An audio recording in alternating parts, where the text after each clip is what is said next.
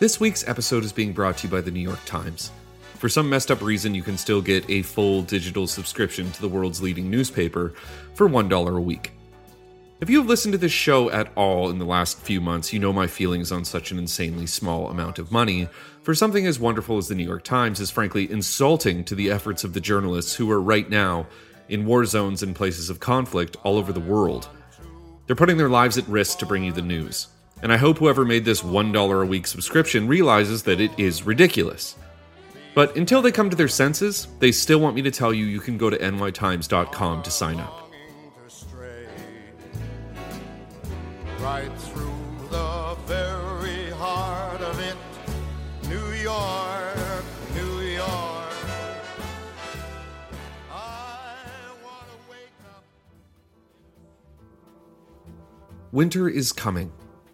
It's on its way, and for me living in Canada, that probably means something different than it does to people who reside in warmer climates. Despite me being Canadian, I absolutely hate winter. I hate being cold. I don't like skiing. I hate snow. I dislike hockey, and quite frankly, the only reason that I do enjoy the winter months are because it means I can sit in front of a fire and drink whiskey and red wine and listen to music and watch Netflix, and I don't have to go outside. I basically hibernate. Most Canadians do. The other night was the first real cold night of the season. It came in fast and windy with the type of chill that seems to make its way through to your bones.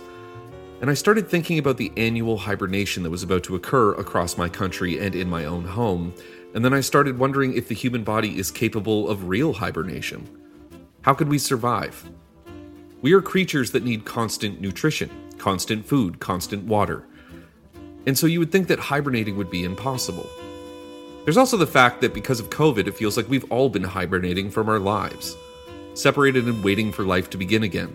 With current restrictions shutting down indoor dining and small businesses, everything kind of feels like it's going to sleep. You could say hibernating has been on my brain a lot lately. Today's episode is not really about food. It's not really about chefs. It is about the limitations of eating that keep us humans from being able to sleep.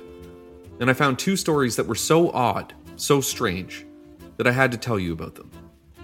And so today on Let's Talk About Chef, it's all about the big sleep.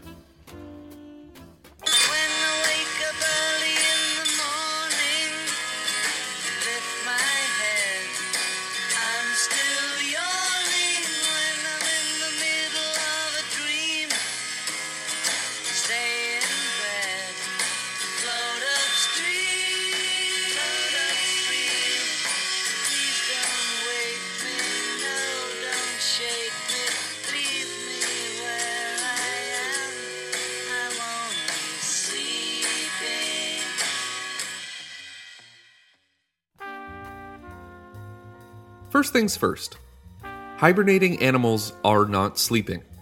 I don't know why for some reason I always thought that.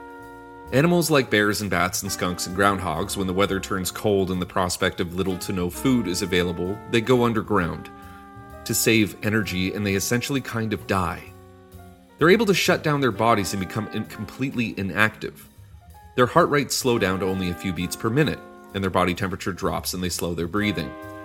To get ready to survive the months spent underground, animals have to stuff themselves with food to essentially double their size so that they can use that energy and their fat to survive.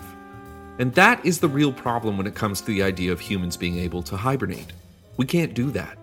We can't stuff ourselves to the point of bursting without having to go to the bathroom, a lot. And animals who hibernate don't have to go to the bathroom.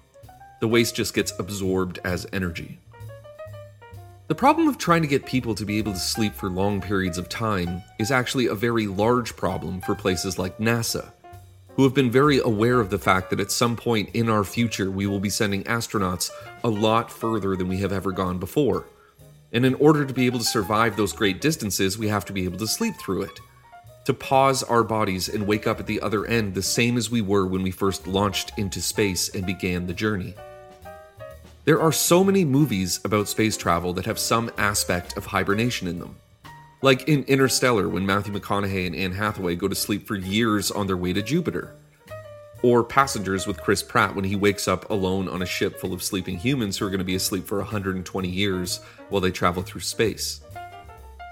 To put all this into perspective, it would take NASA or SpaceX around 6 years to travel to Jupiter with current rocket technology. 6 years. Now, if the average age of an astronaut is 34, then by the time they get to Jupiter, the crew will be 40 years old and will have presumably had massive amounts of food and water to eat and drink to survive for the 6 years of space travel. Wouldn't it just be easier to have the 34-year-old astronauts go to sleep for 6 years, not consume any food, and wake up 34 years old when they get there? Every day that an astronaut is in space, they eat around 1.8 pounds of food per meal per day. So that's 5.5 pounds of food a day.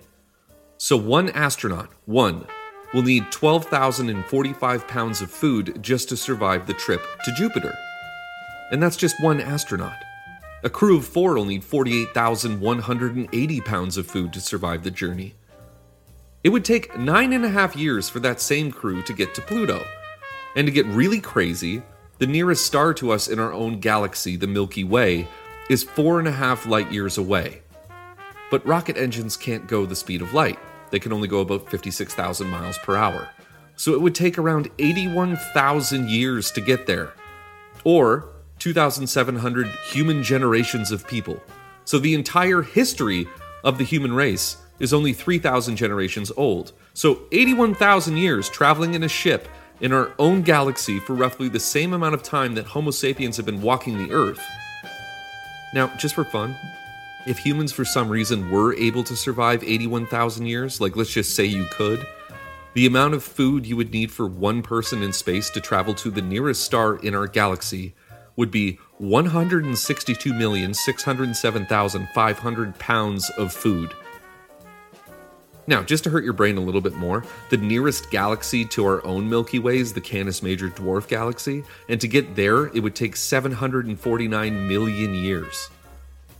Needless to say, human hibernation is a problem. It's a problem that needs to be solved, so that we can escape this dumpster fire we have caused on our own planet. And for all we know, it's not possible. Except that it's happened before.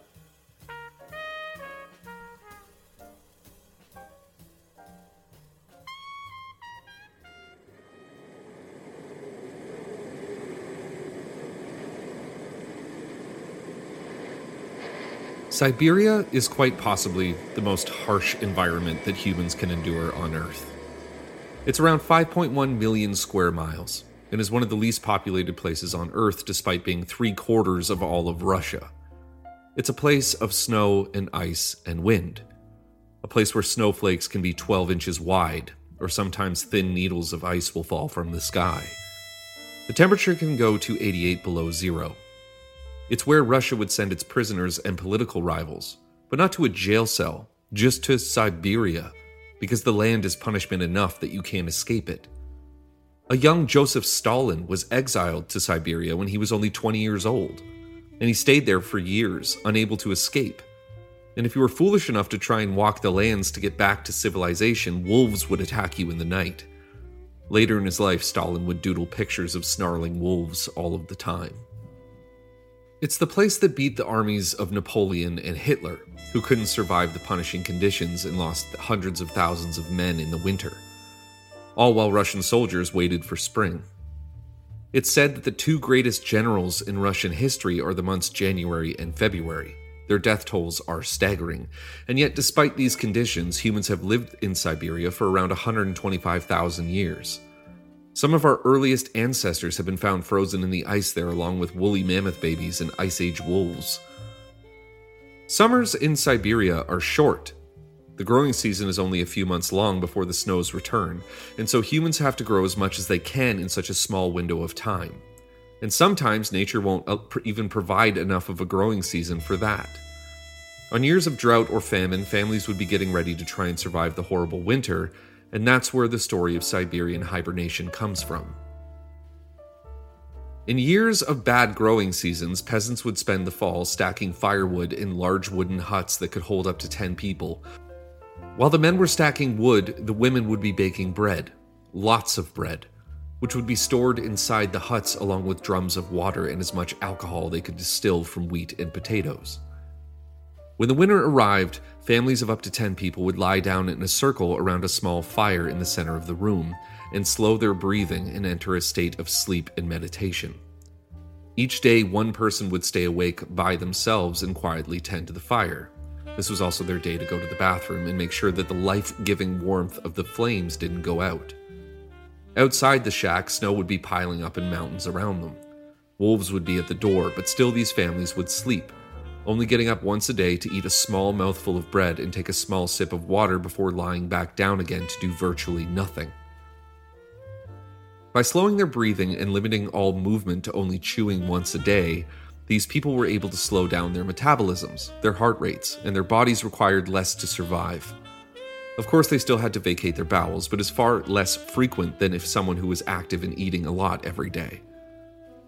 By the time the spring sun would return, these peasants would awake from their imposed sleep and return to summer life, hoping that the harvest would provide enough nourishment that they wouldn't again have to go to sleep.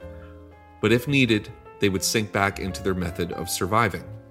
A strange way of hibernation that worked for thousands of years.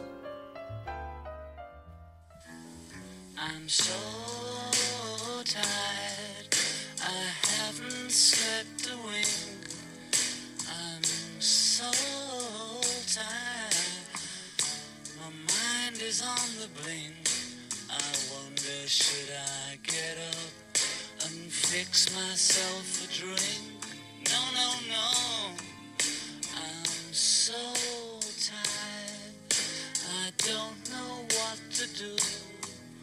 I'm so tired, my mind is set on you. I wonder, should I call you? But I know what you would do. You'd say, putting you on, but it's no joke. It's doing me harm, you know I can't sleep. I can't stop my brain, you know it's 3 weeks. I'm going insane, you know I give you everything I've got for a little peace of mind. On December 21st, 1887, in a small town in Vermont, the village newspaper, the Montpelier Argus and Patriot's front page, was covered with a story that seems more like science fiction than fact. And yet, by all accounts, it happened. The story was found in a journal that belonged to the reporter's Uncle William, who had died years earlier. While flipping through his uncle's writings, the reporter stumbled upon a story of one winter in Vermont that his uncle saw something that baffled and haunted him. The story of one family who put their elderly and weak family members into cold storage for the winter. William had been a doctor, traveling in early January across Vermont when the cold and snow of the day got to be too much, and he stopped at the home of an extremely poor family that was isolated about 20 minutes outside of town. The summer had not yielded enough crops for the entire family to survive the winter months, and so 4 men and 2 women had been chosen to go to sleep. William watched as the family gave a drugged tea made from what appeared to be roots and herbs to the 6 family members who had volunteered to sleep. While the rest of the family celebrated around a fire with plenty of alcohol, the 6 members slowly fell asleep, a sleep so deep that it almost seemed like death to William. Once the 6 were collapsed, right where they had been standing only minutes earlier, the other family members undressed them except for their underwear and carefully dragged them outside into the snow where they left them to freeze in the harsh winter night. As William sat there in shock, the rest of the family continued celebrating the night away, while their wives and husbands slowly froze outside. Their fingers and ears and noses turned white, their bodies became hard as their blood froze in their veins, and after several hours, the family under the light of the full moon placed the 6 people into a large wooden box that was lined with hay, packing them in like they were going to ship them across the world. Then the box was sealed and snow was piled onto it until the wood disappeared under the mountain of snow. William was understandably in shock. This went against everything he knew about human life, and yet the family were convinced in their argument that the people in the box were fine, and he should return in May to come and see them wake up. And so, the next day, William left to continue his journey. On May 10th, William returned to the family in the mountains, who welcomed him warmly. The air was warm, but still there was snow lingering on the ground in the shadows, and the wooden box that held the frozen family members was still covered in this melting mountain of snow and ice. As William watched, men removed the snow and pried open the lid of the box, and carefully removed one frozen person at a time and laid them out in the snow. After a few hours, the bodies were placed into steaming baths dug out of hemlock trees and filled with a potion made from hemlock. Slowly, buckets of warm water would be added to the baths while all 6 still frozen bodies were rubbed vigorously and continuously, and to William's amazement, the bodies started to move in the baths. Slowly, fingers would twitch and arms would flex until finally all 6 pairs of eyes were open. They were then brought into the cabin and placed by a roaring fire and given a mug of moonshine, each which they drank quickly, choking on the strong alcohol. Then, it was like nothing had happened. There was no sign of any after effects of being asleep for 4 months in the snow. The 6 sat down to a massive meal of hunted game and potatoes left over and waiting for them. This story is considered to be a legend now. Word has reached far and wide telling William's tale of the frozen mountain people. But there are still those in the mountains of Vermont who swear that it's true. Unfortunately, the drug tea and whatever was in it has been lost to history. If it had been written down, the knowledge of this wonder drug that could pause human life hundreds of years ago could help us modern humans in our search for a way to travel and survive through space. One day, human beings will be on spaceships flying through the universe. We have to. Now, if for some reason we can survive climate change, pandemics, starvation, global droughts, earthquakes, flooding, there's also the threat of nuclear war all the time, and we last a few billion years into the future, the sun is eventually going to swallow the earth. Our home is temporary. Our history is temporary. And we will need to figure out how to be able to survive journeys 81,000 years long to go and find a new home. And we can't eat our way there. We won't be able to fit all of the supplies we will need. And so for now we sit and we wait for an answer that quite possibly will never come. An answer that may have been solved a few hundred years ago in rural Vermont. All I know is that until this pandemic is over and we can go back to our lives and friends and loved ones and restaurants, I will be hibernating this winter. We all will be. For now.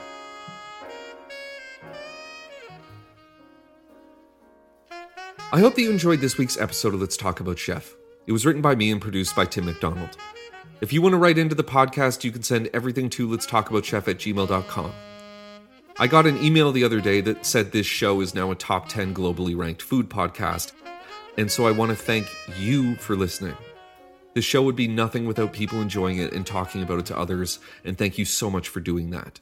I, of course, want to thank the New York Times again for letting me talk about them.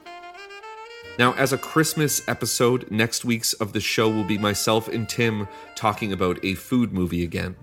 We have had dozens of requests for us to watch The 100-Foot Journey and then talk about it, and so that's exactly what we're going to do. So if you want to watch that movie before next week's episode, please do and join along. I haven't seen it, I don't know what to expect, but we're probably going to tear it apart.